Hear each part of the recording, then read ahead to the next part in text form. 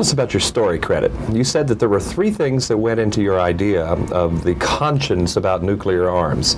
Samantha Smith's death, the Gorbachev thing, and there's a third. I did a documentary, narrated a documentary and did wraparound interviews, a program that some children had made called A Message to Our Parents, which is a film made by 12-year-olds about their fears of growing up in a nuclear age, and this is what sparked the idea for the story. It's nice to see the character take on a global responsibility, even though his father warned him in the first picture not to try and do that. Well, that's the whole dilemma. Every now and again, eventually, you got to throw away the handbook when you see that people need. You know, at what point do you play by the rules, and at what point do you answer the needs of the people around you? I think that's something that people can easily understand.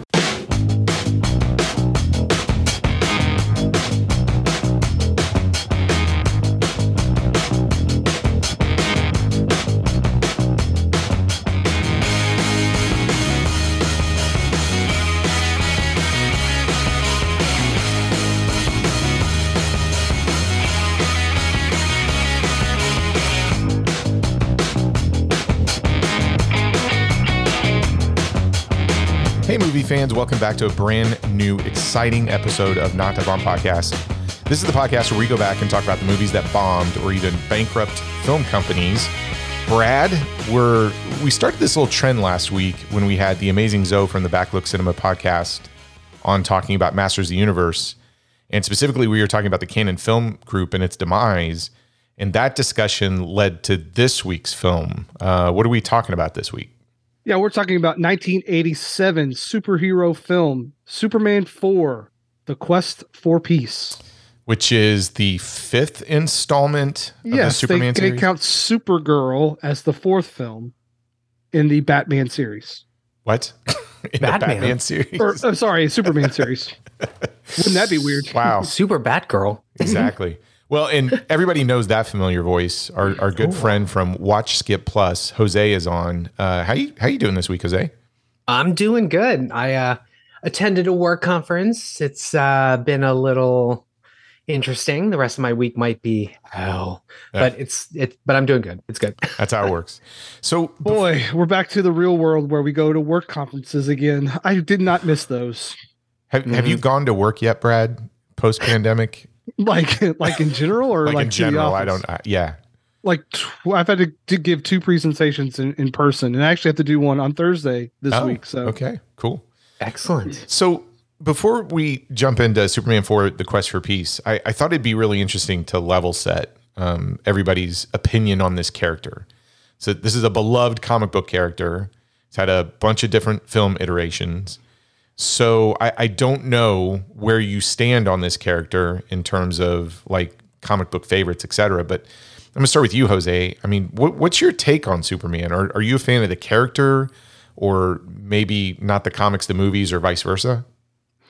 So I never really followed the comics. I definitely tangentially got into comic books through my brother, and he was a big Marvel Image Comics person. So I would read things like Spawn, the X-Men, Grendel, if any of you know what that is, Mage. Yeah. Okay. Matt Wagner. But I fell in love with obviously the movies, but also all the different TV iterations. So like the one with Stacey Hydak, I think it was called Lois and Superman. Smallville, obviously. I watched all of those seasons and obsessed over it. So yeah, I love the Superman character. He might not be my favorite, but I do love Supes. Okay. What about you, Brad? I know you love comic books. Do you come to this mythos from the comic book world or the movie world, or do you just not care about this character? I'm a little indifferent on Superman. I find him very uninteresting. The fact that he's all powerful, can basically do everything. It's not really relatable. Now, of course, a billionaire vigilante isn't relatable either, but at least he has a vulnerability. Superman just never really spoke to me. I think it was like the all-American clean cut feel that Superman kind of personifies, even though he's basically the world's like, he's like an alien to our planet. I just never really got into it. Now I did really I remember growing up I had a VHS of that old animated Superman from I think it was in the 40s. Oh, okay. Yeah. I think they and- just re-released that on Blu-ray here, right? In a special edition, cleaned it up. So I had that and watched that a lot when I was younger. But the movies I was never big into. But I remember, the intro to the animated shorts where it'd show his powers, and I would always remember him saying that Superman, leaps tall buildings in a single bound. So he never really was supposed to fly. He just could jump really high. And that was kind of his flying. But yeah, I was always more of a Marvel guy anyway. Like the X-Men was something that I gravitated to just because they were going through changes, and that was when they got their mutant powers and all that stuff. And I was going through changes around the same time. So it was relatable, but yeah, Superman just never really spoke to me. I think it was just the encompassing, I can do basically anything, just made it not really interesting to me. Yeah, Brad brings up a good point. Like, if you're all powerful like that, like what story is there to tell? And there have over the past, there have been some really good storylines with Superman. Like the death of Superman, I think is really a cool story. Oh yeah. If there's always these what ifs with if Spider-Man fell into Russia and he was like this Russian kind of. Did you say Spider-Man?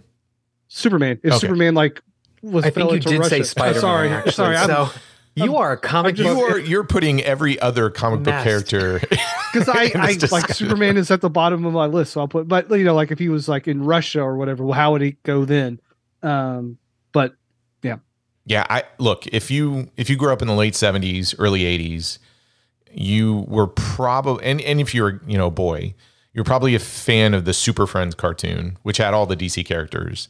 And I got to say, as cool as the superheroes were, it was the villains that were also super awesome, especially in animated series. And in the first Superman film in '78, it was a big deal. And going to see that in the theater was an event, not the event that Star Wars, ended up becoming, but it still pop culture wise had that feel to it in terms of importance.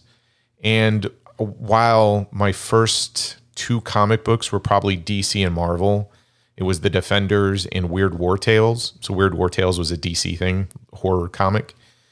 I did every once in a while just read some Superman comics, but I was never, so to your point, Brad, was never really just a big fan of Superman, the comic, or even the character, him being all powerful, etc. But I did like his villains. And I did like Lex Luthor. But he had some crazy stuff with Bizarro, Brainiac. He had an interesting cadre of villains that he went up against.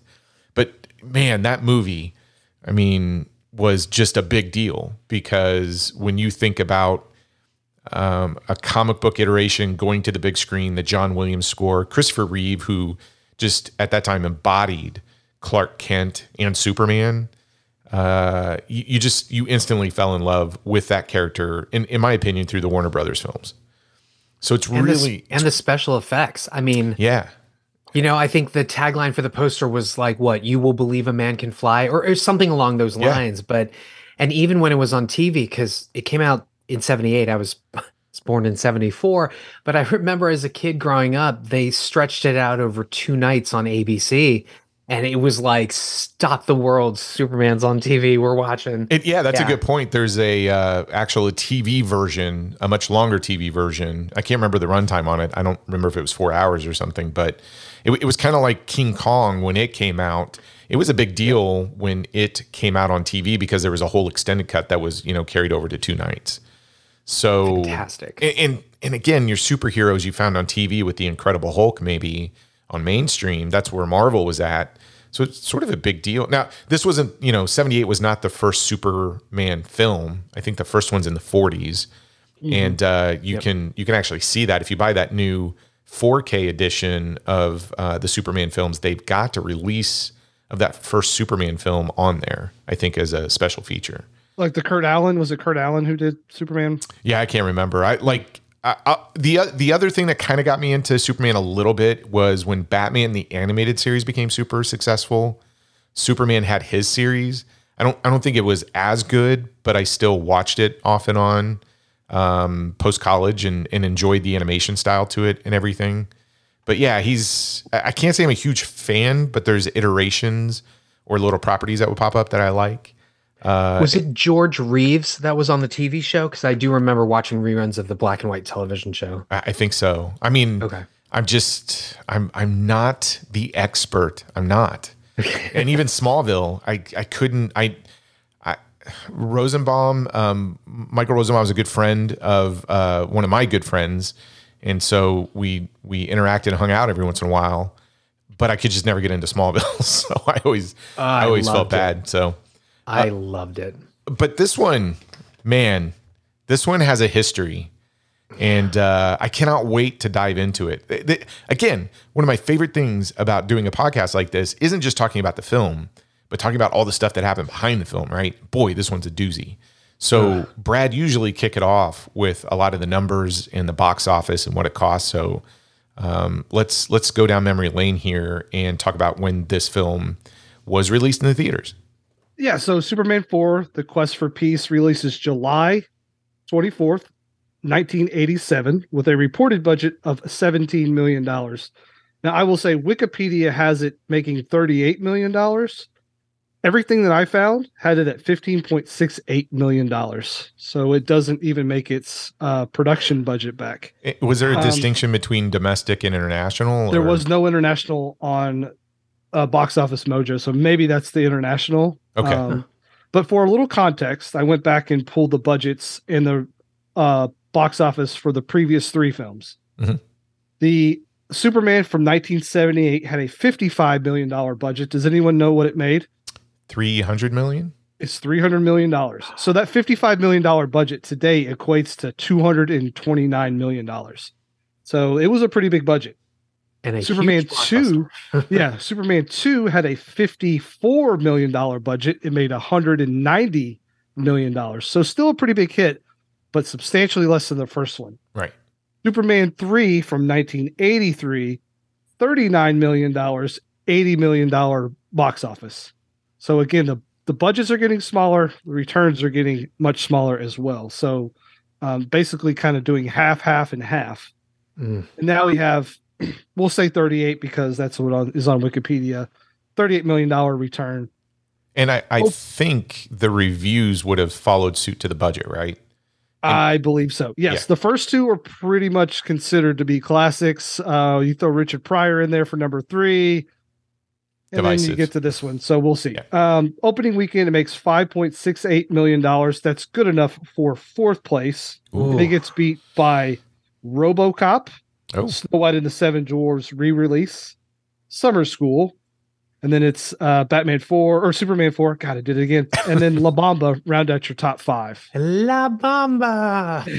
And not only is Superman 4 a box office bomb, but critically, does anyone know? Does anyone cheat? 23%? Yeah, I didn't think it was in the teens. I thought it was like hovering low 20s. Is that right? No. 10%. 10%. Ouch. Oh, that hurts. Yeah. So it's got 51 reviews from critics, so that means 5 of them are positive. Huh. Ouch. Huh. Okay. And did you find out who those critics were? I did not. I'd like to know who they were. I did not go that far. And then with the audience, 16%, and that's with over 50,000 reviews. Ooh. Oh, so not great. And films you could have seen July of 1987. We have Adventures in Babysitting. I love it. Inner Space, Made to Order, Revenge of the Nerds 2, The Squeeze, Jaws 4: The Revenge, RoboCop, Summer School, The Lost Boys, and the big one, The Living Daylights. Ooh, Timmy Dalton. We'll have to talk about Jaws 4 sometime too. That'll be an interesting. Oh gosh. Please God, what a strange film, especially the alternate ending issue. Yes.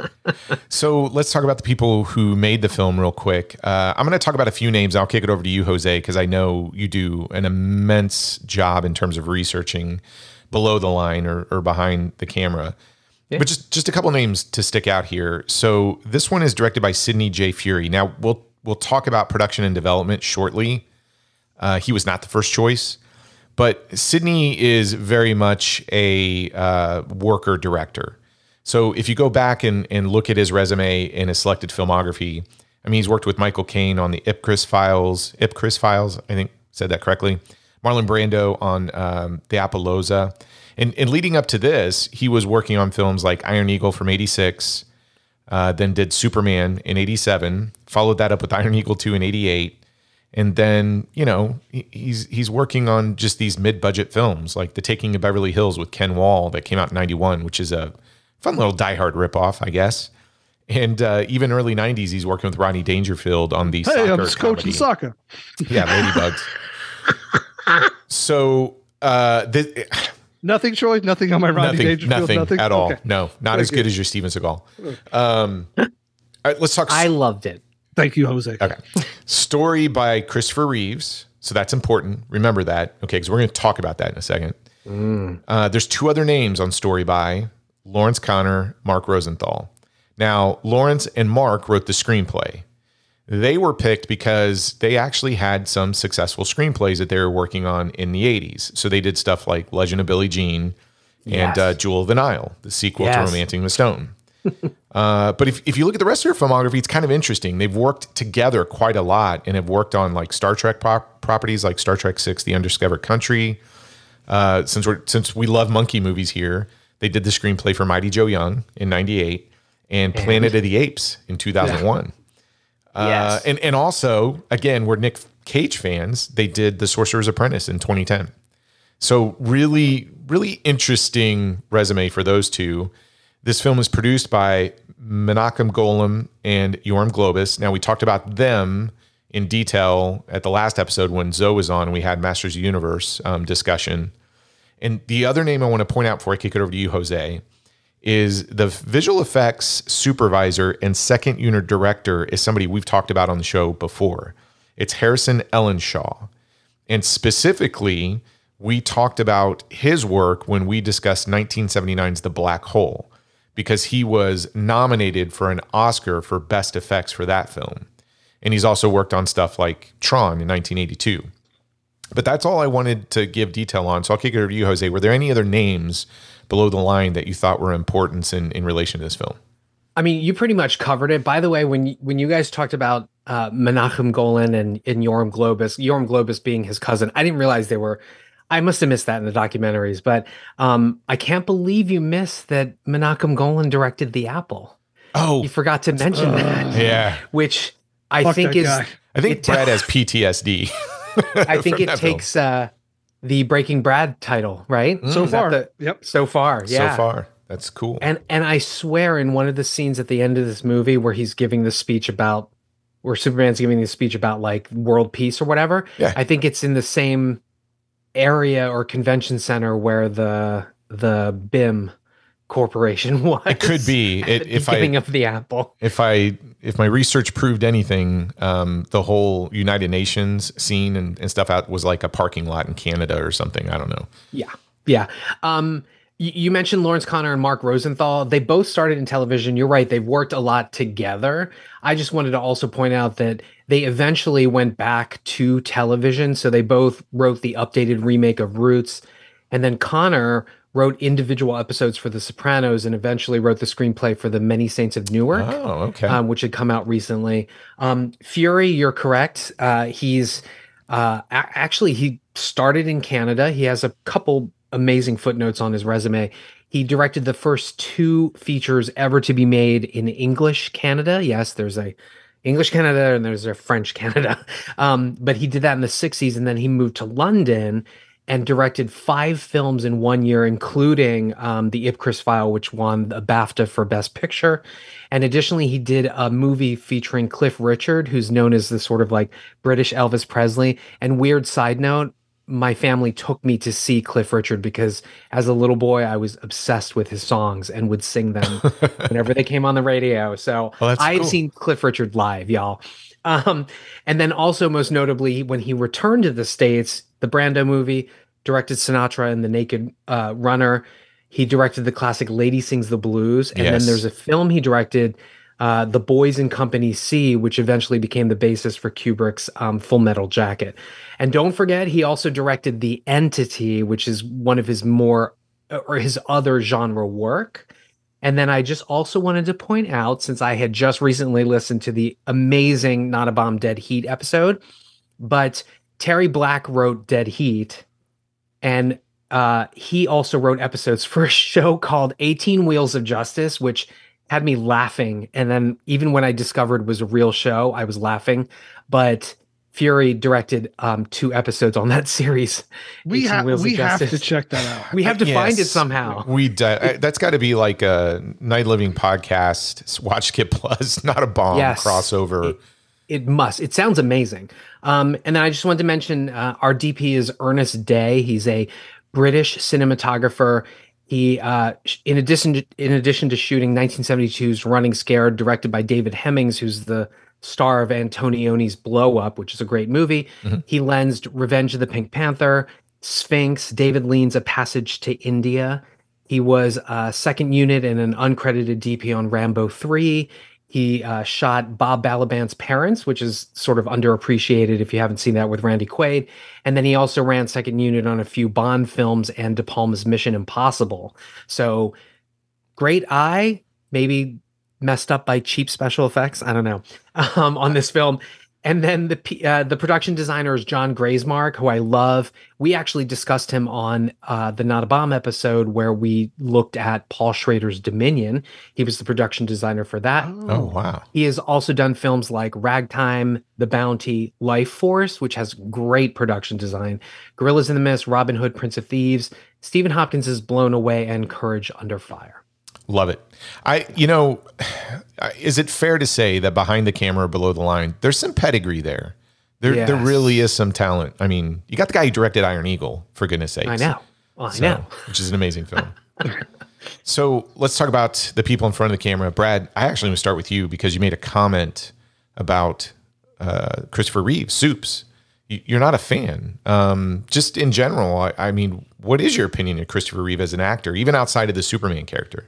Well, I did go back and revisit the other 3 prior to this. And I will say, I think the thing that Christopher Reeves gets right out of any actor I think I've seen who portrays Superman is the Clark Kent side. I don't think any actor has done Clark Kent better than Christopher Reeve. But yeah, we'll get there. But like outside of say Superman, he's fine. I think he is a very square-jawed, middle, like very American, very sort of everyman, if you will, kind of boy next door, which makes him perfect for Superman. But I'm not really into Christopher Reeves that much. Like if you ask me what my favorite Christopher Reeves movie is, I don't know if I really have one. Oh, really? So maybe Village of the Damned. Okay. What about you, Jose? I mean, him as the Superman character, or even outside of that. There's one film that he's done that or actually 2, I'm going to guess you're a big fan of, only because I know of your love for stage work. Yes. So can I guess? Probably. Well, first of all, I was going to say Christopher Reeve isn't, I mean, he's not like Brando. He's not a showy actor, right? So there's not going to be any like, acting gymnastics that he does. I think he's more emotional, sensitive, very good looking. I absolutely love him in Death Trap. That's the one with Michael Caine, and then Somewhere in Time. Oh, I think everybody loves Noises Somewhere Off in Time. Would be the other one that you really liked. Oh, yes, obviously, yes. I do like that one, but as Christopher Reeve performances, I think Somewhere in Time and Death Trap definitely rank up there. And then I think we're going to cover this in the sort of development process, Street Smart, Yes. with him and Morgan Freeman. I mean, he is a revelation just because he plays almost against type in some of the little unethical traps he steps into in that movie. Yeah. yeah. Okay, now that you mentioned Street Smart, I think I kind of love that movie. So maybe I would pick Street Smart. Well, so he has a really interesting filmography. If you look at it, I mean, he'd been acting before, but Superman just put him in the limelight, right? So he does that one, follows it up with Somewhere in Time, which I think is a great film. Then does Superman 2 in 1980. Then does Death Trap in 1982. Then does Superman 3. So you can see him trying to kind of stretch his acting chops in between these Superman films. And I know we talked about Street Smart. I mentioned Noises Off. That's a fun one. There's one film though that I really love him in, and I think that whole sort of square Clark Kent version, but very suave, really plays off. Is Switching Channels from 1988 with Burt Reynolds and Kathleen Turner, which is a remake of The Front Page and His Girl Friday. So if you haven't seen that little comedy from the late 80s, I think he's amazing in it. That movie's super funny, but Reeves really just takes that straight arrowed Clark Kent, but adds a little, I don't know, class to him and douchiness. And he's really funny in that film. But I just feel like they overshadowed him in that movie though, which is probably why it slipped my mind, because obviously the attraction is, well, Burt's Turner amazing in it. Come on. Yeah, and Reynolds. So. And even Ned Beatty's in that, right? Isn't that in Ned Beatty? Yep. Okay. And the other one that I really like him in, and I think it was an HBO film, but it was Above Suspicion in 1995. And it's a good little thriller that he's in as well. Now, he had his accident May 27th, 1995. He was thrown from his horse and broke his neck, and he was left paralyzed from the neck down. He still continued to act, though. So he did a version of Rear Window in 1998, which was a TV version, and then a couple episodes of Smallville, but unfortunately he passed away in 2004. So there's a couple of other big names here. The next one is Lex Luthor himself, Gene Hackman. He's also the voice of Nuclear Man. Just a refresher, Gene Hackman is an Oscar winner for Best Supporting Actor in 1992's Unforgiven. He won an Oscar for Best Actor in 1971 for The French Connection. You're still picking your feet in Poughkeepsie. Yeah. Sorry. And he was nominated for Best Actor in 1988's Mississippi Burning. And then he had 2 other nominations for Best Supporting Actor in 1970's I Never Sang for My Father and 1967's Bonnie and Clyde. Jose, I'll start with you. Gene Hackman fan or just... Love Gene Hackman. I mean, everything from Enemy of the State to even what's the train movie? Narrow Margin. Yes. Sorry. Love that the film. Train movie. He's like one of those actors where whatever he's in, he's sure to give in a good performance, even if the movie sucks, i.e. this one. So he did a movie with Dan Aykroyd called Loose Cannons, and I was so excited because he was in it, but oh my gosh, that movie is terrible. It's pest level terrible. No, we're not reviewing. No way. I think we have a difference of opinion on how amazing The Pest is. Oh my God. Brad, Gene Hackman thoughts? Yeah, I was looking at his filmography. I think it was 1995. He does Get Shorty, Crimson Tide, and The Quick and the Dead. Yeah. Which is an amazing 95. Like, I think Crimson Tide is one of those films that people don't appreciate enough. I think it's brilliant. So good. And then, like, a fun movie that they don't make anymore is Enemy of the State with him and Will Smith. I think it is the perfect Saturday afternoon. It's on 4:00 on cable. I'm sitting down and I'm watching Enemy of the State. I think that's a fun movie. Pretty great in it. And then, he would kind of get into the John Grisham kind of films, and he would do Runaway Jury, which I like quite a bit. So yeah, Gene Hackman is pretty good. Oh my God. Speaking of Enemy of the State, I can't believe The Conversation, which he appeared to have been playing the same sort of character from Enemy of the State, but like The Conversation is so great. And I also forgot, I saw it on TV as a kid, The Poseidon Adventure. My God, he was He's got so many amazing roles. Amazing. He just really classes up anything. Yeah. I mean, I love him to death. We got Margot Kidder as Lois Lane. My favorite thing about the conversation is Francis Ford Coppola beat Francis Ford Coppola for Best Director that year because it was Godfather 2. It's like, Yeah, that's right. how Bizarre. baller can you be? To be I know, you there's beat yourself. five Best Picture nominees. You have 2 of them, and you beat yourself. He's one director. awesome. I feel like he's got one more really good film in him. That Metropolis movie or whatever. I'm really excited for it. Yeah, I'm me excited too. Okay, on to Margot Kidder, Lois Lane. She has an interesting filmography kind of leading up to this. Sisters in 72, Black Christmas in 74. So, doing some genre stuff. The Superman in 78, and then follows that up with the Amityville Horror in 79. Around the time that Superman 4 came out, she was not a huge draw. So she was, I don't know if they're necessarily independent, but Keeping Track in 1986, Body of Evidence in 88, and Mob Story in 89. So very, very limited theatrical release. Continuing on, we've got Jackie Cooper as Perry White. Now, if you're a Little Rascals fan, you'll know him. He's a child actor. We've got Mark McClure as Jimmy Olsen. So he's been in all the films, including Supergirl. So he's been in all 5. Most people will know him as Marty's older brother from Back to the Future. Yes. Now, this one I just want to ask everybody about because this actor was to bring in the younger crowd. Okay.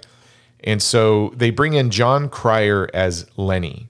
So leading up to this, he had done Pretty in Pink in 86 as Ducky, and then he ends up doing this film. Where does everybody land on John Cryer? Literally, he just went from set to set. Yeah. Pretty much. He just carried that over. I was like, oh, it's Ducky. With the Valley Girl. He was in Hot Shots, so he gets a pass from me. As Washout. Yeah, love him. Yep. And then what is it? The two men and a Charlie Sheen. What was it? Oh, 2.5 Men. 2.5 Men. Yeah. Yeah. That's it. So Yeah, we don't have to worry about John Cryer because he has plenty of money. well, Yes, he and does. what's super interesting is he ends up playing Lex Luthor in the Supergirl series that ran from 2019 to 2021. So he goes from That's Lenny right. Luthor to Lex Luthor later in his career. I did not know that. Yeah. The Wow, CW okay. did a lot of that weird stuff. Like on Smallville, Christopher Reeve shows up as, I think, a villain scientist, Yes. actually. He did a couple and episodes. So does like Margot Kidder. She's like his associate or something. So they played around with a lot of that, but it's like the wink, wink, nudge, nudge. If you're an adult watching this teen show, you'll get it. Yeah, exactly. A couple other names. We've got Mariel Hemingway as Lacey Warfield. She was nominated for Best Supporting Actress in 1979 for Woody Allen's Manhattan. And last but not least, we've got Mark Pillow as Nuclear Man, former Chippendales dancer. Okay, Now, no surprise. Yeah. No surprise. here's where it even gets strange. If you go to IMDb, they have some trivia about him. He says he's now a sales representative at Southern Glazers Wine and Spirits in Houston, Texas. Well, I'm going to go and buy some wine and spirits. There you go. because Mark Pillow raised my spirits. Oh, I'm sure he did. Maybe you'd like to have a little bit of pillow talk with him. Oh. Yes, please. Also, why didn't we think of him when we were making Masters of the Universe? I don't know. He might have made a good He-Man. Over Dolph Lundgren? No. No, sir. Look. I love Dolph Lundgren, but imagine an alternate universe where there's no Dolph Lundgren, but Mark Pillow plays He-Man. Well, It if might you- have worked. With Gene Hackman's voice? If you give me the gay version and it's Masters of the Gay Universe, Mark Pillow is definitely your guy. You're right. I'll give you that. Yeah. Okay, let's get into the juicy stuff, the production and development. Okay, here we go. So Alexander Salkin and his son Ilya, the producers of the Superman series, plan to produce a 4th installment if Superman 3 grossed at least $40 million. The film received an unexpectedly negative reaction, but still ended up making $80 million, just like you said, Brad. You're welcome. Good research. Reed my was job. also hesitant to return to the series as Superman, bowing out from the planned cameo that they had scheduled him for in Supergirl. He just didn't want to do it anymore. The Salkins announced plans for a 4th film regardless, but after the commercial failures of Supergirl and their next film, Santa Claus the Movie, Oh, Lord. It caused a big financial strain, and they said, hey, we're done with the franchise. We got to get rid of it.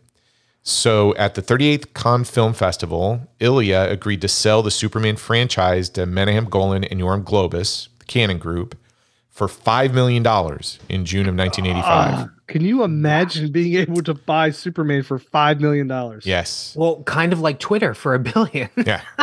So here's where it gets interesting. The studio, Cannon, enticed Reeve to return by offering him $6 million. That was one. Financing for his pet project, Street Smart, because he really wanted to get that thing made, right? And approval over the story and director. So Reeve got to approve all of that. Now, keep in mind, around this time period, and we talked a little bit about this at the last episode, Cannon was kind of trying to do the Disney thing. And they were out there just buying a bunch of different franchises. So on top of Superman, around this time, they bought, the rights for Spider-Man, Captain America, and of course, He-Man and the Masters of the Universe. Okay, so here we go. This is the juicy stuff. Reeve... As if all that wasn't juicy. Oh, it gets better. It gets so much better. Reeve pitched a storyline focused on the nuclear arms race in protest of the breakdown of a certain summit that was going on about this time period, and President Ronald Reagan's military buildup and skepticism towards the arms control. His story was accepted, and he was also considered as the film's director, although he did shoot some second unit scenes every once in a while. He was ultimately deemed too inexperienced for the full-time job, right? So they go to Richard Donner and they say, hey, would you come back? And he says, nope, I'm not ready to go back to the series. He said F no. Yeah, he said, no way. Wes Craven was originally hired by the Cannon Films to direct the film, but unfortunately, him and Soups didn't get along. And so I wonder why. Yeah, Christopher Reeve ultimately is like, you got to bring in a new director. I'm not doing it with Wes Craven. So although Christopher Reeve recommended Ron Howard, Sidney J. Furie was hired. So shortly before production began on September 27th, 1986, Cannon reduced the budget because it was originally $36 million and it dropped to $17 million. Okay. So I don't think they had $36 million. I think that was the problem, right? That is the problem. Part of the problem was that Cannon financed its film by selling the television and home video rights in advance, which failed with films of a budget of over $5 million. The studio had also gone 6 years without a major hit. The studio was narrowly saved from bankruptcy after a deal with Warner Brothers Pictures to provide $75 million to repay its loans in exchange for distribution rights to its upcoming films, including Superman 4, which provided enough confidence in the studio for a $65 million line of credit. So they were in the hole. Warner Brothers comes on and says, we'll give you this much money. They used that money to bail themselves out and left a little bit for Superman 4 because that's what Warner Brothers was interested in. So all this cost cutting, this is where it really hurts.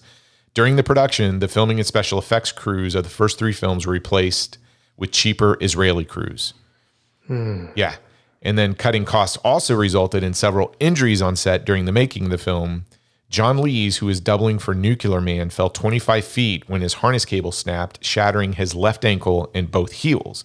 He took Cannon to court and was awarded $422,000 in damages.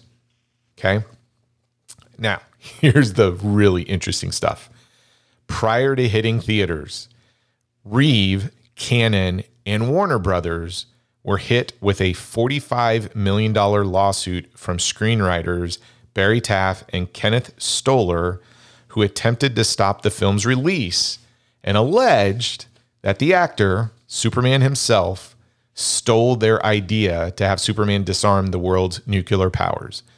So if you go back and look at all these interviews with Christopher Reeve around this time, he is just talking over and over again about where he got this idea, what inspired him to come up with the story for Superman 4, but right before the film's release, and I guess he got served while he was going on the Tonight Show or something, and he canceled all his appearances that week.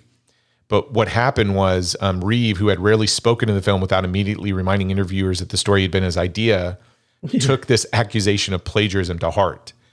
The suing writers had registered their treatment with the Writers Guild in 1985, and sent a copy to Christopher Reeve.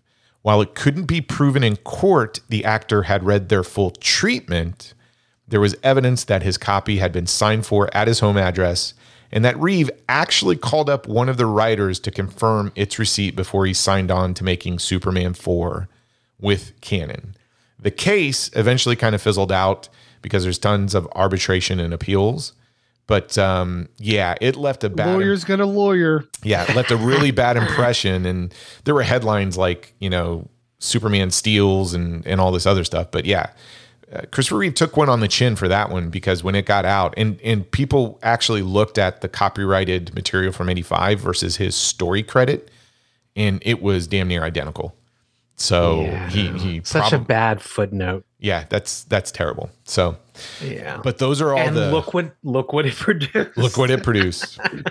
Well, also there's like 45 minutes missing from the final cut that they just destroyed the negatives. That is correct. So there is an amazing commentary on this by Mark Rosenthal, and he essentially says that originally it was a 134-minute cut, and there were all these scenes. Apparently, there were iterations of Nuclear Man that Gene Hackman had that there was a first version patched. Yeah, there was even a second one, I think, and then all this other stuff about how Nuclear Man might have been in love with Mariel Hemingway and all of this, and it all just got cut because they, as Cryer says, he claims the reason why the cut is so short is because Cannon ran out of money during the production and they didn't have the money to finish the rest of it. So they just cut everything out and released an 83-minute or 90-minute movie.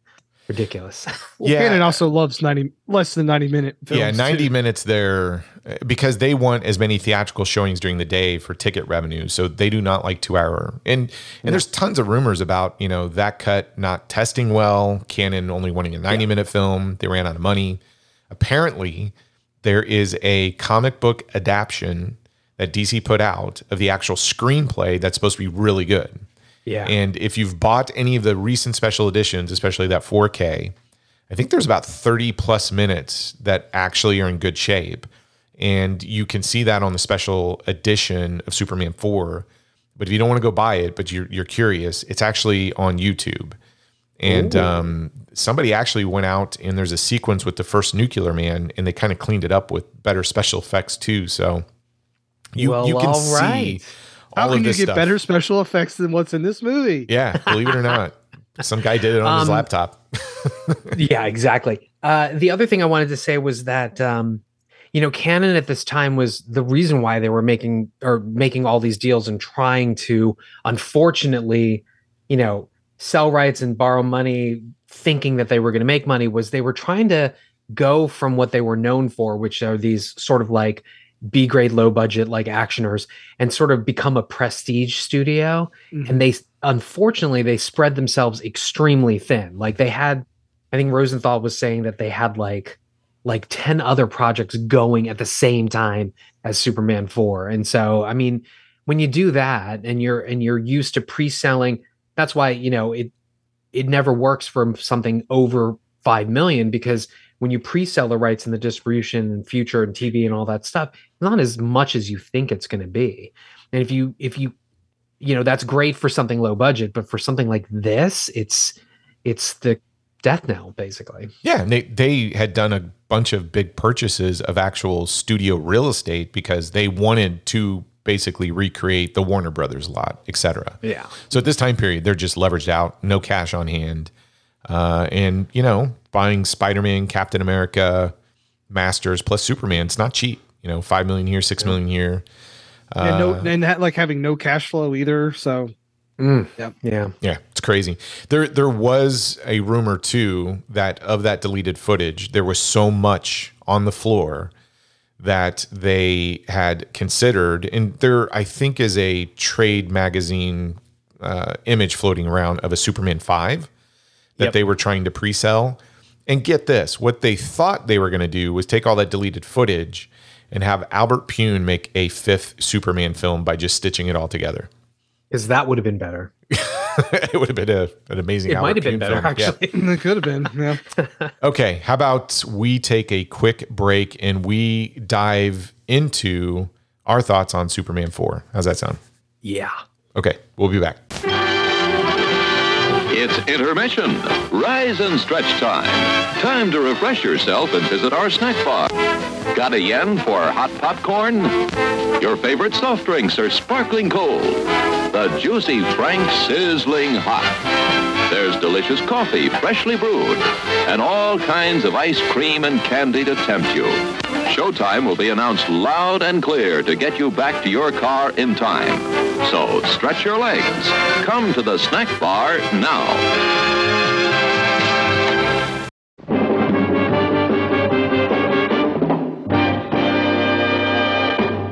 Emergency. Batman speaking. Warning all of you to brace yourselves for big news. The biggest. Tell them, Robin. Holy superlatives, Batman. It's really exciting. Soon, very soon, Batman and I will be batapulting right out of your TV sets and onto your theater screens. That's right, Robin. Our first full-length motion picture feature in color opens a whole new world of thrills. The big screen gives us more space on land, sea, and in the air to challenge the most bataclysmic collection of super criminals that ever plotted to take over the world. Number 1, the Riddler. Question: who's going to make the feathers fly and knock Batman and Robin out of the sky? Number 2, the Joker. Have you heard this one? It'll kill you, Batman. Number 3, the Penguin. There are 2 eggs this wily bird is going to scramble. Batman and Robin. Number 4, the Catwoman. Oh, you're going to see the perfect crime when I get Batman in my claws. And that's just a sample of the exciting exploits ahead in our first feature motion picture. Holy memoranda, folks. Make a note not to miss it. Good thinking, Robin.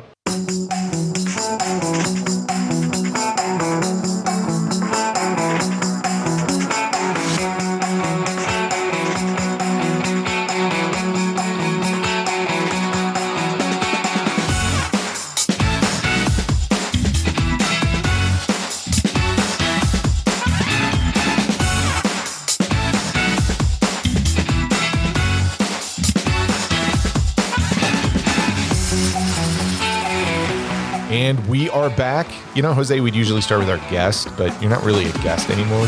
You're family. So I'm just really curious where Brad lands on this one, because we haven't talked at all this week. And I know, I think all of us went back and revisited all 4 of them, right? Did we all watch them? Yep, I did. Okay. Well, Brad, I think maybe at the end of 4, we'll go back and share our thoughts on the first 3, but how was viewing Superman 4? Well, after watching the first 3, it definitely stands out as something that seems like it kind of just got shit out into the world. I love it. How the flying looks so much worse in 1987 as it did in 78, I have no idea. Christopher Reeve, unfortunately, looks like his charisma is gone. Everything in his performance as Clark Kent, which is something I thought he captured the best. Like, I think he's the best Clark Kent ever. In this one, it's like he is sleepwalking through this thing. The whole Lenny, the nephew angle is bad. The car he drives is the whimsicalness of this Superman film is so weird and off-putting. So at one end you have like nuclear fallout from, you know, this arms race that's going on, and then you have cops being like, you know, driven off a cliff, and they like comically show their heads at the end, and it's like, you know, like you're waiting for Bugs Bunny to show up or something. It's just really weird. I do have a question about that. So did watching part 3 Prepare me for this. Yes. Okay. I'm just yes, it did. Did it as like a natural progression kind of make sense what they were doing, or yeah, it did. It and I don't understand it as like on a business level, because the first two were so successful, and to completely change the formula is something I will not understand. And then of course you get Canon to come in here, and so now they're going to do it for super cheap, and everything in here looks cheap. The special effects are, I mean, they pick up the Statue of Liberty in this thing, and it just is, everything is atrocious. And the problem with it is, like, we're flying because it's Superman, so we're going to be flying, we're going to be out in space, and all that looks so bad, but we're doing it 6, 7, 8, 9, 10 times, like 15 times in this movie. Like, we're flying a lot, so it stands out. This film doesn't understand time zones, because at one time we're in like Metropolis, they fly around the Earth, and they're on the Great Wall of China, still sunny as it was in New York Metropolis, and it's not a good movie because it is just so thrown together. It reminds me when Max was learning how to read, and we would make him cut out words and like paste them on a piece of paper as like a sentence, like, hey, make a sentence with these words. And he would just kind of, haphazardly throw words together, and it would kind of resemble a sentence, but the words were a little bit out of order. That's kind of what this movie is. Like, it looks like a movie. That's the most amazing analogy of a film. That's amazing. I love that. But I dig it. I totally dig it. But God damn it, this movie. I have seen Superman 4 the last probably 35 minutes so much because it was on cable all the time. And so when Nuclear Man shows up at the end and they're kind of having their battle in like a terrible choreographed, like two middle-aged men just kind of slap fighting. Yeah, like bitch fighting each other. Yeah. It kind of got me. It kind of got that nostalgia going for me, but I didn't let it get me, because I was like, you know what, this movie, it just sucks. Like it's just so thrown together, and it does, like, Superman deserves better than this. And like, it was so bad that they put Superman in timeout until 2006, until Superman Returns. Yeah. So, yeah, one of your most iconic figures in American literature isn't in a movie for over 20 years because of this movie being so bad. But yeah, not a fan, huh? No. And Gene Hackman, like, he's so good in those first movies, like being Lex Luthor. But and don't even get me started. Lois in this movie. Lois sucks. Lois sucks so You've bad. I get the feeling you've never been a fan of Margot Kidder in this role. No. I've always hated her. And like, there's so many like threads that don't, like, the hostile takeover of the newspaper just gets like conveniently tied up at the end. And it just doesn't work for me. Okay. All right, Jose. Sucks. Sucks. Yeah. Okay. Hey, one word. I like it. What was your experience revisiting this after watching the first three? So it is true that this was on cable a lot, and I watched it a ton because it was always on and it was kind of entertaining. But, stacked up to the other three movies, this is just sad. It's weird that, obviously I think 1 and 2 is sort of like the graphic novel treatment of Superman, right? But 3 and 4, they went more comic book. And I guess the jarring tone of that and making it so much more comic booky in its sort of outlandish plots, like 3, the whole computer and the cyborg, and then the evil Superman and the fake kryptonite, like, that's kind of straight out of the comics. And I think what they were trying to do was sort of expand the universe. It just was not entirely successful, as I often say, Superman 3. And this one, again, it is a sad comparison to the other three, mainly because of its cheapness. I mean, even the titles are very it's like the Dollar Tree version of the Saul Kind opening credits of the first film, you know? And the effects are so bad. I mean, they didn't have much of a budget, so they keep repeating this shot of Superman flying towards the camera eight or nine times. I think maybe Yes. 9. It's the same shot, just it's with different shocking. backgrounds. You know what it reminded me of? It reminded me of Such harsh black lines around it too. Like that Oh my green God, screen is yes. screaming. Yes. the green screen is awful, but it reminded me of the Filmation He-Man animated cartoon, because basically they were animated in only certain ways and they just reused it for each like episode. Oh, And yeah. so I'm They like, did that I'm- a lot for like 80s cartoons, just Oh, a yeah. way to, Fat Albert, all of it, all of it. You know, I mean, actually, the models weren't half bad. There are some shots here where the models are flying around that actually was pretty good. But basically, I think the kids today would call this basic as fuck, right? It's not edgy.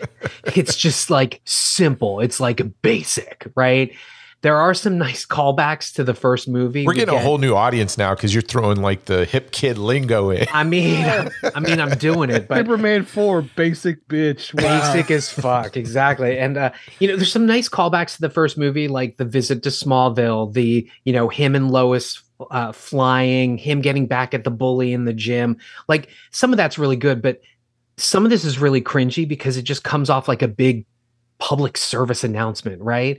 Like as if it wasn't bad enough that he stops the subway train and then he's like, Metro Rail is still the safest way to travel. And then he like flies off or whatever. And then we get the whole nuclear arms thing, which again, if you read comics, like I remember the Incredible Hulk did a thing on like AIDS and one of his friends dying from being HIV positive. So again, it's comic booky, doesn't quite work. I liked where they were going with that, but then everything else around it is just awful. I mean, just really awful. Even if they presage things like women who are famous just because they're related to somebody, because Hemingway is like, all men like me, I'm rich. Like literally, that's Paris Hilton, right? And corporations taking over the media and then changing things. I mean, I love the headline, Superman tells kid drop dead or something like I laugh so hard every time I see that headline. When you read it, I'm like, Superman tells kid drop dead. drop dead. It's- Fuck off, kid. That is hilarious to me, man. It's incredible. but Superman then- tells boy Santa Claus is not real. But it's just, but then the whole Luther thing and the nuclear man, like even that whole thread, if he is from the DNA of Superman, then why does he shut down when there's no sun? Because Superman's powered by the sun. Why can he shoot lasers out of his hand, but Superman can't do it? Like absolutely none of this makes sense. And again, Brad brought it up, these just bizarre touches, like that Three's Company double date scene is so cringe. Like I want to die rough. sometimes when It's I rough. see it. Yeah. It's absolutely awful. Come and knock at our door. Exactly. And then Nuclear Man takes Lacey out into space and she's not dead. She's not she's breathing. Well, she's listen. not exploding or anything. And then when there's an eclipse and he's like, "Oh, I'm falling asleep," then she starts to fall in space because there's gravity. I don't know what's happening. Also, isn't the dark side of the moon always dark? Well, that's because Earth and the moon rotate at the same, so we're always seeing the. So true, but I don't know that the sun would suddenly rise and then he would. And you mentioned also the Looney Tunes thing. At the end, Superman is like, she's not in here, like Bugs Bunny, like in the oven, right? And then he goes into the elevator and he traps him. Like this, all of this is super fucking This ridiculous. super powerful being gets trapped in an elevator. Yeah. Because there's no sunlight. Yeah. But I will say that the slow-mo WWE battle is kind of fun to watch in a little like kind of crazy, campy, like kitschy kind of way. And I know it sounds like I'm saying I think this movie is terrible, but I fucking love watching it. I knew it. It's so bad and awful. It's almost camp and kitschy, and it's like adorably comic booky, simplistic in its aims. I mean, literally, it's the canon version of Superman, right? 100%. I'm not sure. Yeah. I'm not sure what people were expecting, but when you have canon and Superman, I mean, this is oddly, irrevocably, and squarely on brand for canon. And I think that's why I kind of enjoy watching it, even though it's a train wreck. So you make a really good point. And I think for those growing up in the 80s, and you're like, oh, I love Enter the Ninja. I love American Ninja. I love Invasion USA. You love all those action films, right, that they'd put out. The minute that you found out Cannon was doing Superman, what did you expect? What I know. What were you when you were walking in? I mean, if Ninjas popped out, I'd have been like, might be the greatest superhero movie ever. I don't know. That could have been cool. Yeah, exactly. But it's exactly the level of production and filmmaking that Cannon does, because no matter how amazing that 120-minute or 130-minute version could have been, right, it was never going to see the light of day when your production company is like, we do 90-minute movies here. Exactly. And so I think it was a victim of expectations, but if you think about Cannon, we got exactly what... Yeah, of whose expectations? Because I love Cannon films, and it was exactly a Cannon Superman. Yeah. Through and through. Fantastic. Yeah, here's my take on it. Here's the good, right? So I will say that this should be short. Well, no, I've actually got. I'm going to start with the good. Christopher Reeve as Clark Kent and Superman, in my opinion, is still fun to watch, even on the fourth film, right? So does it work every time? No, but I would say there's more hits than misses with him in that character as Clark Kent and as Superman. I think he owns it. He knows he owns it, and I don't know if he's necessarily sleepwalking. I just know that he doesn't think there's too much interesting stuff going on, even though he, quote unquote, came up with the story. I think he is a little bored with some of the stuff, but even what's given to him, especially the Clark Kent character, I think he still sells it. Gene Hackman will always be Lex Luthor, and he will always be the most fun villain to watch. I think his ego in that role is unmatched. And for the little screen time that he's on there, which I think is the biggest drawback of the film, in my opinion, there's real comedic genius in this performance of a guy who looks down on everybody, including the most powerful person or being on Earth. And Gene Hackman's like, I'm above that. Yeah, they should have let Gene Hackman eat. Yes. Yeah. He really should have been given more scenery to chew, because when he is given that scenery, I think he's fantastic in it. It's just, I have a feeling there's a ton of Gene Hackman stuff on the cutting room floor. Well, I know there is, because I watched the 30 plus minutes or whatever, and there's so much more Gene Hackman they could have used. But again, Cannon wanted their 90-minute film. The John Williams music, even though, he's not conducting the orchestra this time, it's still his music. It sounds amazing. The credits do look like a dollar store version of the ones before it, but you throw that music on there and there's a pedigree to it. I mean, that John Williams theme slaps, as the kids would say. Or did they say that? Oh, yeah. Yeah. Man, okay. we are hip. We are super hip. Yes, the kids say it slaps. Okay. Yeah. I think the movie has a few moments. I like Clark Kent back on the farm, even though I know it's a cheap version of the farm that they used because they couldn't afford it. It looks entirely different, but I like the emotion that scene kind of plays off, and his stubbornness about, hey, I don't want to sell it to a corporate development. He's trying to hold on to that heritage. Well, it's foreshadowing, right? Yeah, it is 100%. For the newspaper. Yep. And the cheesy action set pieces in the third act do feel like a Cannon superhero film. You talked about this, Jose. The slow motion WWE is amazing. I think it's so much fun. The fact that as soon as he kind of pops out the moon, he's like, I got to put that American flag back because America. And then they rush to this conclusion. And they immediately knock it over. And that American flag is on the... Now, is that disrespectful for the American flag to fall down on the moon? Because if it hits the ground on the earth, you're supposed to, get rid of that flag. But it shouldn't have hit the ground. That's the other thing about this great movie, is that all laws of nature and physics are ignored. Again, so for me, that's a plus in a film sometimes, because if you're like, science, what's science? Throw that out the door. Yes. I'm in, right? So all of a sudden, like, Lois Lane can fly when Superman's not holding her. Why? Who knows? He's all of a sudden kind of throws her. I guess he throws her. I guess maybe. And apparently Superman's kisses are so strong he can Men in Black flashy thingy your memory immediately. Yes, which is amazing. It's an amazing superpower. Every once in a while, the special effects do surprise you. I do. So you mentioned the little bit of the model work when Superman, is gathering up the nuclear missiles and then swings them around, throws them in the sun. Some of that stuff looks okay. I know you don't like science, Troy. Yeah. But do you know how long it takes for light to travel from the sun to the Earth? Light traveling at the speed of light, it takes 8 minutes. Okay.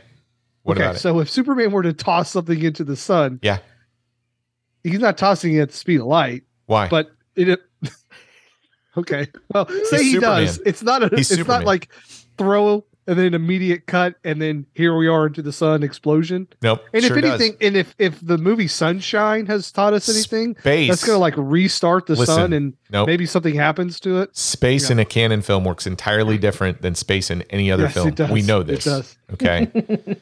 The plot and premise is kind of interesting. So, Brad, you were bringing up some of the stories that they've done with Superman. Like, what if Superman was a communist, or the Russians found him, or something like that? Or what was it? The original Frank Miller premise with The Dark Knight was, what if Superman was kind of working for the government? Batman didn't like that, right? And he was too authoritarian. Right. I think this touches on it, and it's an interesting premise. Like this whole idea of him having to stay out of the human leadership decisions, and all of a sudden he's like, "Screw that! Little kid wrote to me. I agree. I'm going to solve this problem." I think that's really interesting. It's just they don't do anything with it. Like, yeah, and initially they have a cool premise. It's like, well, you can't put your faith in one. We can't put faith in one man. And I'm like, oh, are we going to go like anti-Christianity on this film? And of course we don't. But at one point in time, I'm like, wow, they're going to go like, we can't put our faith in one man, Jesus Christ, because that's basically what Superman is. But they don't. Well, it gets even more meta than that. Like, so I know that there were supposed to be subplots about Gene Hackman. Like he was, after Superman gets rid of all the nuclear arms, he was going to create nuclear arms and then sell them to people and become the bad guy. But he literally says, hey, I didn't really want to get the weapons, just the threat was enough. And that's basically what the Cold War was about, right?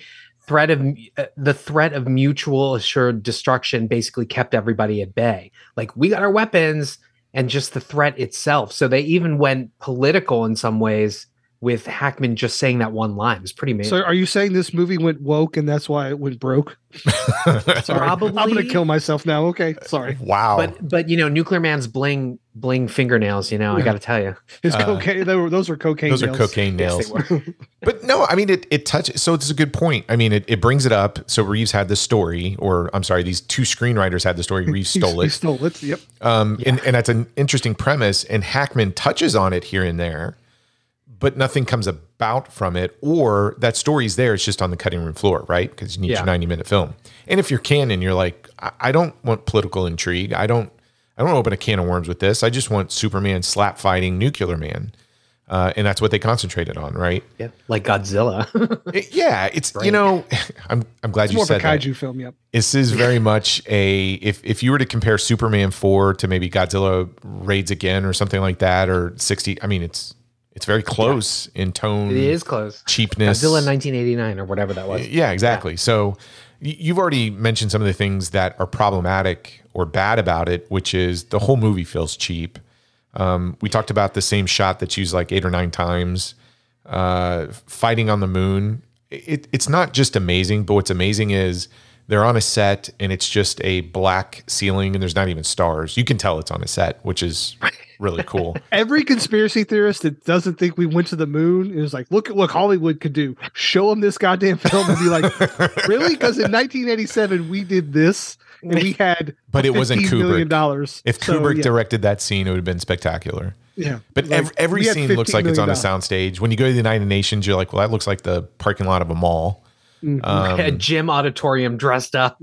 Yeah, it's cool. Even the gym they go to doesn't look like it. It's like you couldn't go to like a Planet Fitness. Yeah, it's John Cryer and his Valley Girl lingo, like soups, dude. That's terrible. I'm breakdancing. Yeah. He's like spinning on the floor. Why is he in this movie? I know. Why? to Why get is the he in young this movie? kids, him and Fairchild. They wanted 2 younger actors so that the kids would come in and not just watch like 40-year-old men fighting, right? Money well spent. Yes. Yes. And the flying effects, the reason why, so this is also interesting too. They really went cheap on it because the flying effects they use in this film were actually tested for the 1978 film. But Donner's like, no way, it looks terrible. But what's funny is they went back to this film and said, this is all we can afford. So that's what they used. Good God. And when the comedy works, I mean, we talked about it with the headline, Drop Dead Kid, right? I do love that headline. I do laugh. Superman says, "Blow me, kid." Yeah. Stuff like that, the stuff Gene Hackman's doing, I think is hilarious. But when the comedy doesn't work, you feel it, right? So the whole double date thing, that sequence brings the entire movie to a halt. And it does make you mad because you go, you had Gene Hackman over here that was chewing up scenery, and you opted for this scene over that, which is a little annoying.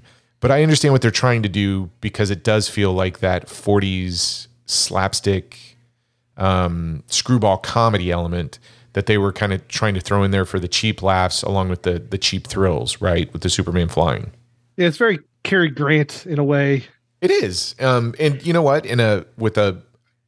With a better director and even a better script, I think Christopher Reeve could have pulled that off because I've seen him do that in Noises Off, or I've seen him do that in Switching Channels, Burt Reynolds, right? Yeah. So he can do it. It's just this one just seems oddly paced, and I'm not saying it doesn't fit in this film. The execution was bad, and again, could be poor choice editing. Reeve just looks embattled. I mean, just going over what was happening behind the scenes, he just looks really like tired of studio politics and producers and Cannon's shenanigans and trying to act, but I feel like you can see it weighing on him in a lot of scenes. Well, and he was not getting along with Margot Kidder either. She had a problem with him on this film because she called him an egomaniac. Oh, really? Because their chemistry is on fire in this movie. Also, I don't understand why, if they're trying to do this love triangle thing, Hemingway gets all the like Bob Mackie sparkle shit, and then Kidder gets dressed in this like Annie Hall meets Ann Taylor like masculine / somewhat feminine. Anyway, she looks awful in the shit she's wearing. I don't know. I would go after Margot too. I agree.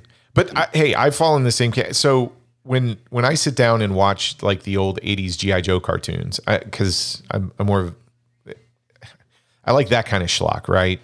Even the Masters of the Universe, you kind of go in knowing that, okay, this is just gonna be dumb, and you're having fun, but you're laughing along with it. And those cartoons are just cheap, right? They're super cheap. Like Brad said, you could watch these cartoons and you're seeing the 7 or 8 different shots, but man, every time Cobra Commander speaks, I'm giddy. Cobra. I mean, it's just hilarious to me. Yes. And for me, this film, I'm going to say something kind of controversial here. The first film is iconic. It is one of the best films, in my opinion, of the 70s, hands down.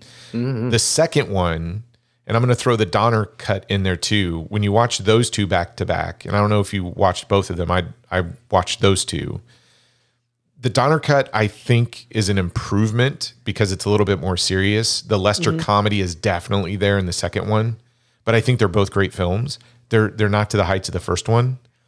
The third one is a Richard Pryor film, not a Superman movie. Yeah. There are things in it that I think are really creepy and interesting, especially the whole sort of supercomputer, which feels like a Brainiac callback.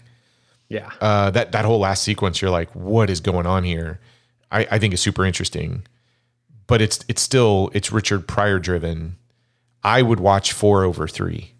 If I were ranking them, it would go 1, 2, 4, and 3 for me, because I'm not saying 3 and 4 are to the heights of 1 and 2, but I kind of look at 3 and 4 to the same way, where I go, I have fun with both of them.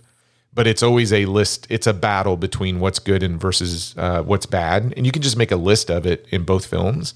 And for me, 4 wins out a little bit over 3, just because it's a canon film. Like I go in going, well, this is a canon Superman film. Yeah. It is exactly a canon Superman film. And three kind of bores me a little bit more so than 4, actually.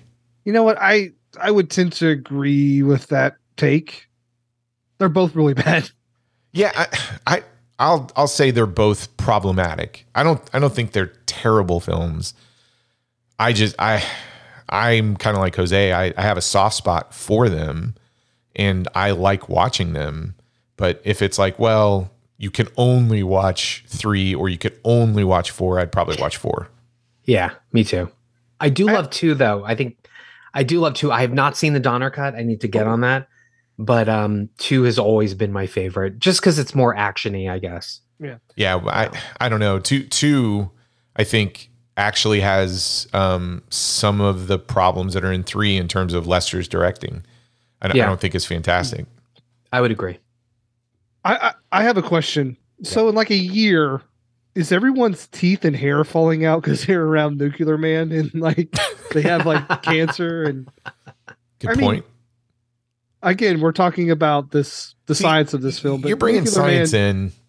It just doesn't work. I just want to see Gene Hackman's hair go back even further. Yeah. Oh, speaking of which, there was another weird scene when Nuclear Man finally comes to visit like Luthor. And by the way, I love when he has he's like, kiss my ring kind of thing when he walks up to him. But he's saying goodbye to this woman who's dressed like Marie Antoinette. Do we know what the hell that's about? Again, like, what what are you doing, so sir? wacky. Are you role playing? Is she a hooker? Is this like your maid? I don't. He's into like Victorian play. Yeah. Well, there's so again, this is the thing I kind of love about this film. About that. So weird. There are these weird things that happen where you'll look in the background and somebody's doing something. You're like, what the hell is going on back there with those 2 women that Luthor has around? Like Trixie and Rixie or whatever. Yeah, or whatever they say. Yeah. Roxy and Boxy. I don't know. It's fabulous, man. I mean, the Gene Hackman stuff is so much fun. What happens to the 3 arms dealers? They just never show back up. One of whom is Jim Broadbent, which is even weirder. I'm like, okay, Cloud Atlas, Moulin Rouge, whatever. Here you are, Jim. Yeah, it's well in the ending. I mean, here's an eclipse. He falls asleep in space. She starts to fall while he's holding on to her, and then he puts him in a nuclear reactor, and all of a sudden the lights all over the world are extra powered up. Again, everyone's teeth and hair are falling out in a year. It is Chernobyl all over again. I don't know. That element of it is fantastic. Like I said, there are fun things about it if you walk in going, this is a canon Superman film. It's fun. I mean, as much as I love canon, though, it's like Superman doesn't deserve this. Yeah. I mean, Captain America didn't deserve it either. Yeah, what? That's true. Captain America didn't deserve it, and Albert Pune got a hold of that, as a result of this. Yeah, and Cyborg is fucking awesome, too. Like, the sequel that was supposed to be of Masters of the Universe, and then so I'm not saying like they can't turn, I won't say water into wine, but like they can like do some things. But I feel like Superman is like he's on the Mount Rushmore of superheroes, and to have a $17 million budget just feels. I don't disagree with that, but here's my take on it. I mean, we just got done talking about Masters of the Universe, and for somebody who has a beloved property. And you get a fan that just and Zoe did an amazing job of breaking down like why he doesn't like. I mean, he's super passionate about that, and I agree with that from a fan perspective. So, if you can divorce yourself of that, Masters of the Universe is a fun film, but it's bonkers. It's so bonkers, and even that source material is bonkers. And they went an entirely different direction in the source material, which makes it even more bonkers. And that's canon, right? So with Superman, if you can do the same thing and go, and again, this is a guy not saying, hey, I'm not a huge Superman fan, but I love the films, right? I still have fun with this one. But I can also say when that new Indiana Jones movie comes out, I'm going to be super critical of it because that that is one that, I mean, I didn't just love the original 3 films. I have the role-playing games. I have the Choose Your Own Adventure books. I have all the novelizations. I have every Marvel Comics edition. What meant Indiana Jones was, along with Star Wars, just a beloved character. And so when you're close to that, 100% you're going to go crazy when they get the details wrong. But again, if you can set your expectations correctly for this one, I think Superman 4 is a fun film if you find Masters of the Universe fun. Agreed. And by the way, from that episode, I have to say, I thought about like, what are the best canon movies? And I'd say there's a tie between, for me anyway, between Invasion USA and Breakin'.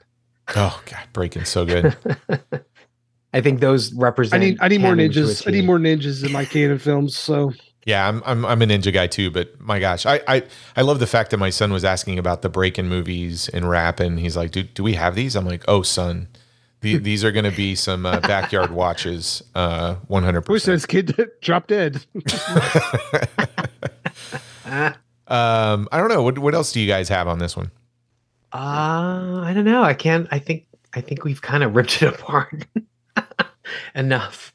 Well, I will say this: in certain shots, his codpiece looks wildly larger than it should be.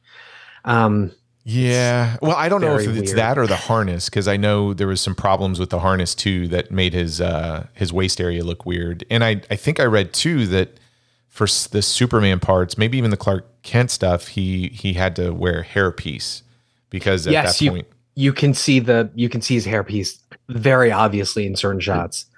Yeah, it's a mess. Okay. Well, I'm going to hate to ask this question, but Brad, we just got done talking about Superman 4, The Quest for Peace. Is it a bomb? Absolutely. It is a bomb. And just to refresh my memory, you said Masters of the Universe was not a bomb. I did. Okay, just make sure. Just want to call that out. And I stand by both statements. Okay, man. Jose, where do you land on this one? It's not a bomb. It's a fun watch. And I too was stung by seeing Masters of the Universe and being like, where's the rest of what I remember from the cartoon? I've come around to it and I love Masters of the Universe. Superman deserves better, Troy. Hey, I don't know. Look, if anything, this has got me really wanting to explore more Superman stuff. Now, you guys watched all 3, so I watched all 3 plus the Donner cut, and I managed to squeeze in one of the DC animated films. Real quick, any thoughts on just the 4 Superman films, or 5 if you throw the Richard Donner films? Do you have any thoughts in general about the series? I do, because I said last week that I wasn't the biggest Superman fan of, especially of this run. After watching that first one in 4K and seeing it is pretty spectacular. And it's a beautiful film in 4K. It is a beautiful film. And the Atmos on it is amazing. Yeah.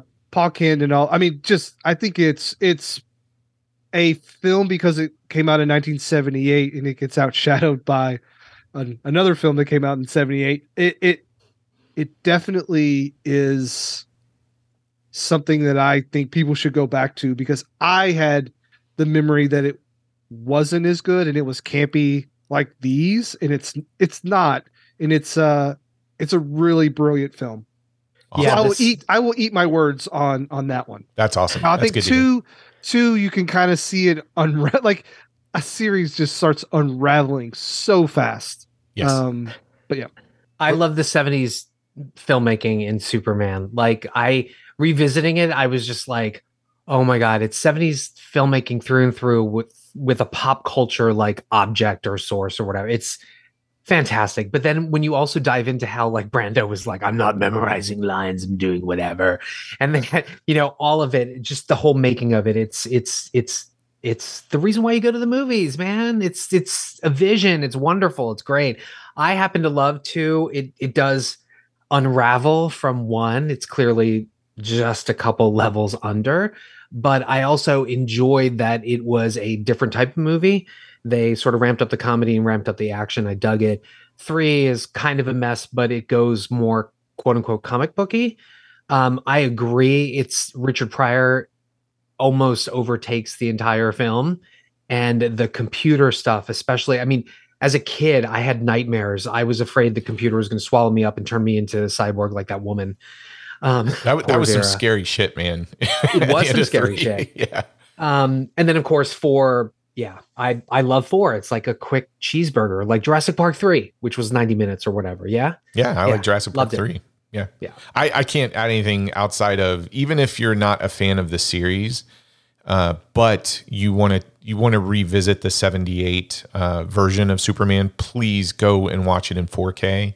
And if you have the sound set up for Atmos, that John Williams score and the effects, especially towards the end when you got sort of the dam breaking the volcano. I mean, it's a great and aggressive Atmos soundtrack.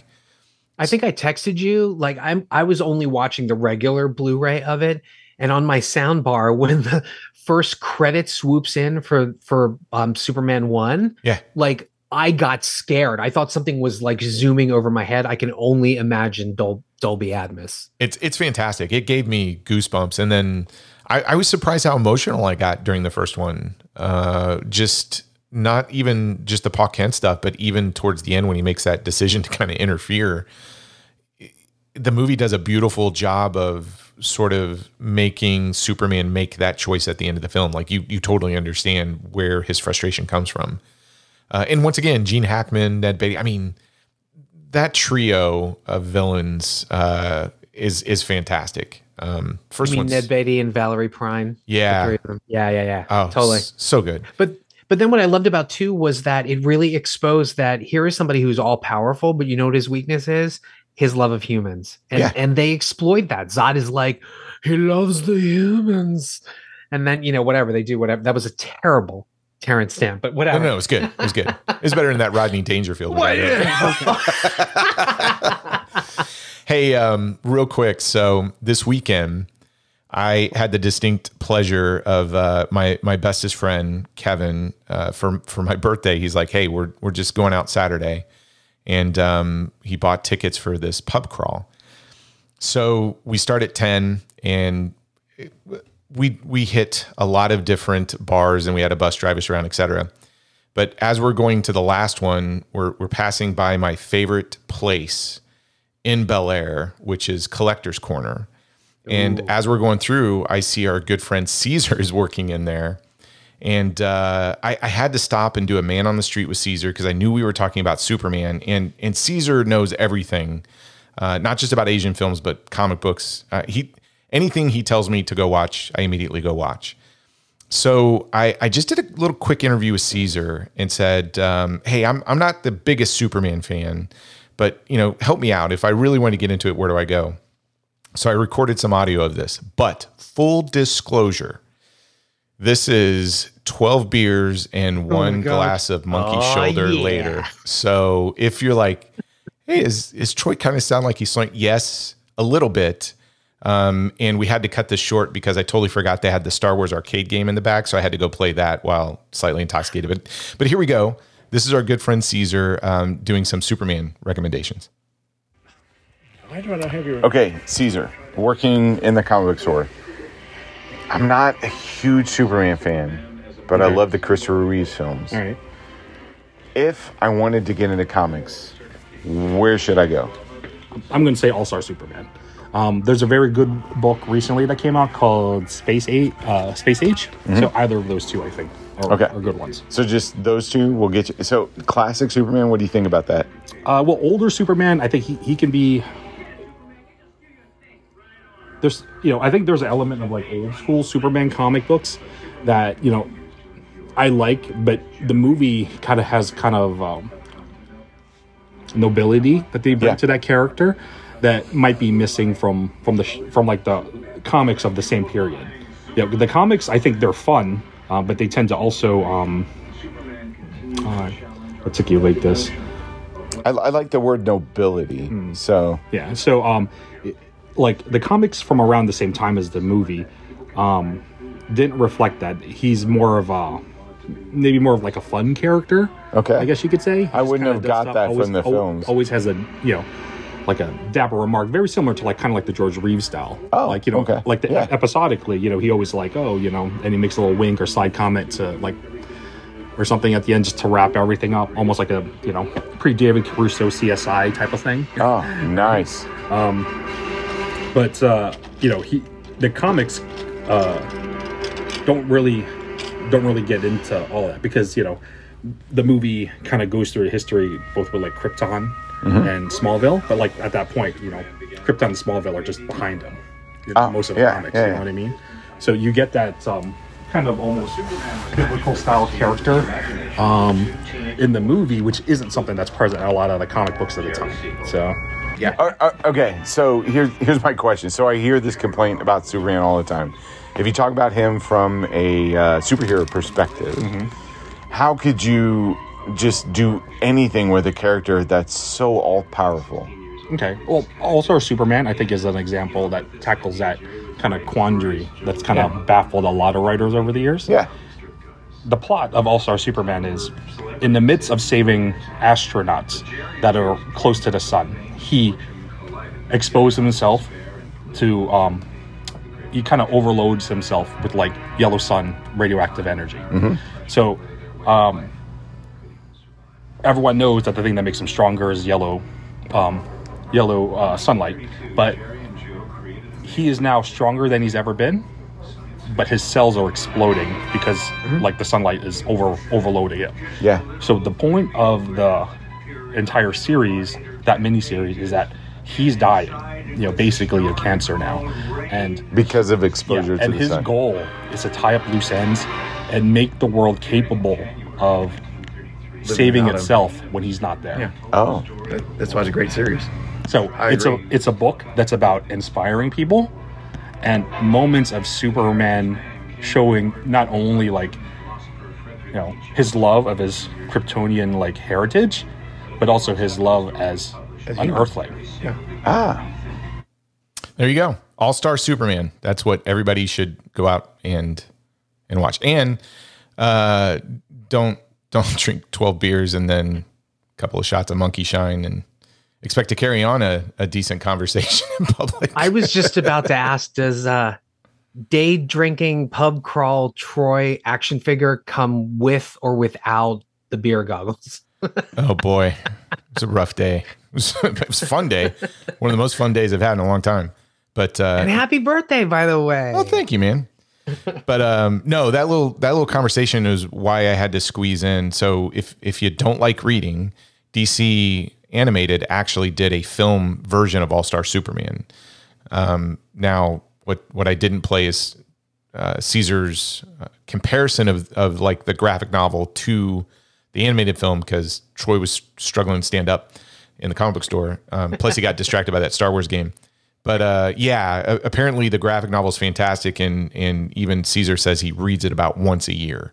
It's that good. So it's he considers it like top 10 material.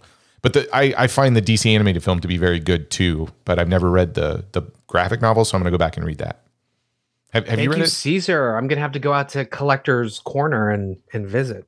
Yes, if you're in the Maryland area, Parkville or Bel Air, Caesar works both of them. But if he's working, stop, say hello to him. He knows everything. I'm just going to put that out there. He knows everything pop culture, especially Asian films. But Brad, have you read All-Star Superman? I have not. Okay. Well, now I know what to get you for Christmas.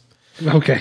I think it's time to take all the data and put it in our little AI software. How's that sound? Yes. I can't wait. Is it going to turn me into a cyborg? It could. I'm a little scared now after watching Superman 3, the power that we got here. All right, here we go with Robo Reviewer 1000. Troy and Brad's check cleared the bank, so I guess I will give my thoughts on Superman 4. Beep. Boop. Beep. As a devoted comic book nerd, I feel compelled to share my thoughts on Superman 4, The Quest for Peace, a film that holds a special place in the hearts of many Superman fans. Released in 1987, this movie promised an exciting adventure that would explore the core essence of the Man of Steel. However, despite its noble intentions, it ultimately fell short of the mark. From a comic book perspective, the storyline of Superman 4 had tremendous potential. The central theme of Superman's quest to rid the world of nuclear weapons resonated strongly with the character's moral compass and his commitment to justice. Superman has always been an icon of hope, and the idea of him trying to eliminate the world's most dangerous weapons was a concept that comic book fans eagerly anticipated. Regrettably, the execution of this concept left much to be desired. The film suffered from a low budget, which was evident in the lackluster special effects and overall production quality. The absence of a capable director and experienced screenwriters further hampered the movie's potential. As a result, the narrative felt disjointed and failed to deliver the impactful and thought-provoking exploration of nuclear disarmament that fans had hoped for.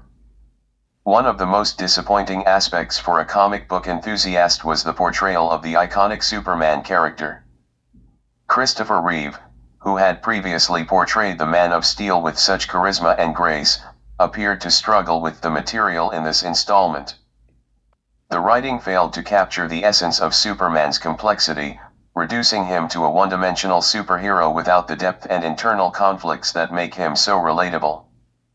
Moreover, the introduction of new characters and subplots felt forced and underdeveloped.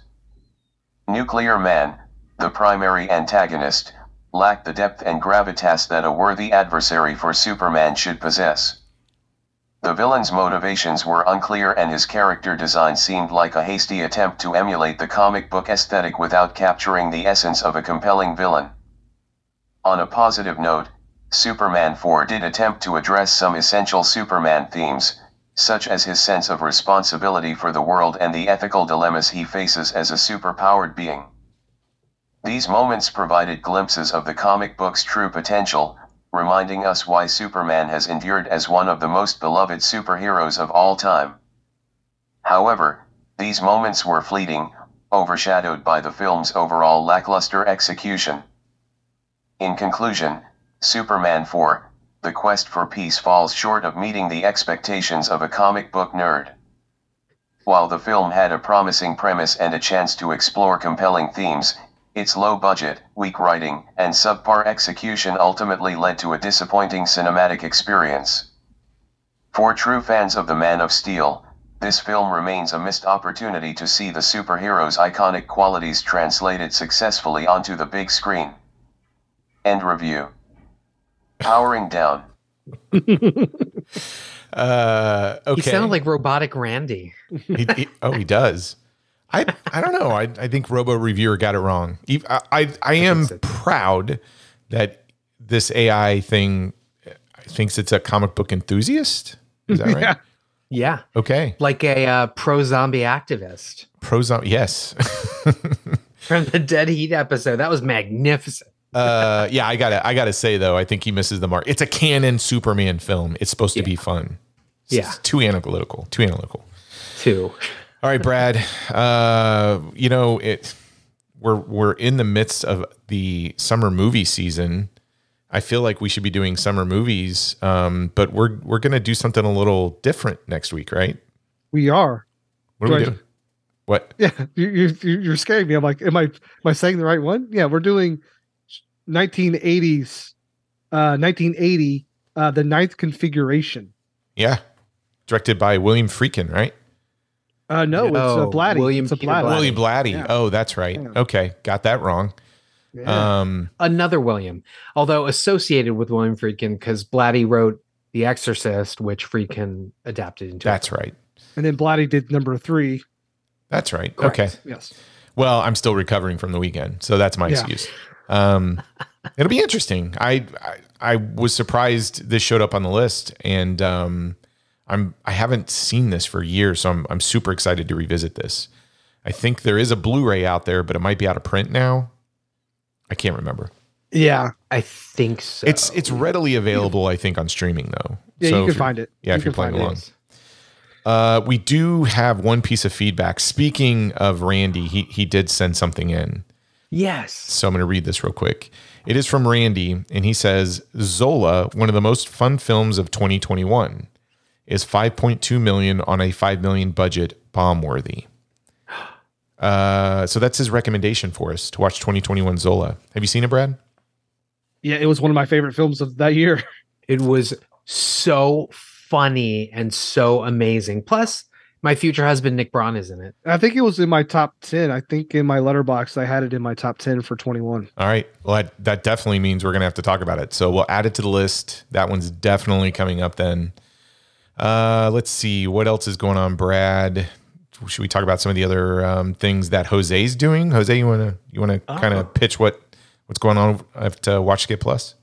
Yes, I think by the time this comes out, well, we did recently the documentary Living with Chucky about Tony Gardner, who's a special effects guy who came onto the Chucky series. His daughter, Kyra, did a documentary about essentially living with Chucky and being around the making of these films. It's a great little documentary. It's on Screenbox. You can also find it on Blu-ray.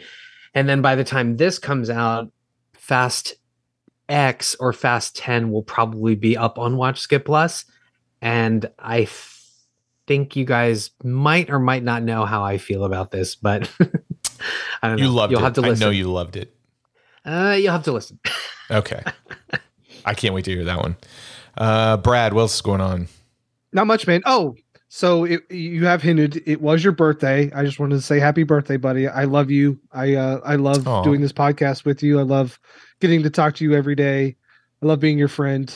Yeah, man, you're one of the best people I know, and I'm glad you had a good day. I had an awesome day. It would have been more awesomer with everybody, here. We'll do it again. But yeah, we'll make that happen. I do want to say a big thank you to everybody who did send in like birthday wishes on social media, etc. I certainly appreciate it. The whole idea of this podcast is just community, and it's fun knowing all of you and interacting with all of you. So please keep sending in your suggestions, keep participating in the conversation. If you're interested in any of the films that we are watching, go out and see them and send in your thoughts. And Brad, how do they do that? Yeah, that's notabombpod@gmail.com, or head to our website, which is notabombpodcast.com, and hit the contact us button, or look for us on Twitter, Instagram, and Facebook. Yeah. And the other thing I would ask of everybody is, share the podcast. If you're a fan of it, if you're a fan of WatchSkip Plus, Gentleman's Guide to Midnight Cinema, especially those three, get it in everybody else's ears. And if you have time, go to iTunes, go to wherever you listen to podcasts and leave us a review. That is kind of how other people learn to find us, is if we get some good 5-star reviews, then, we get circulated a little bit. So if you have it in your heart to do that for us, that would be awesome. But even if you don't do that, jump on social media and play along with us, because we'd love to hear your thoughts on things like Superman 4. Two of us seem to have a lot of fun with it. If anybody's in our camp, write in. If you're in Brad's camp, then keep it to yourself. Just kidding. Brad, I think I mentioned a few podcasts. Who else should they listen to? Yeah, we have the VHS Files, Night of the Living podcast, Backlook Cinema podcast, and the Mixtape podcast.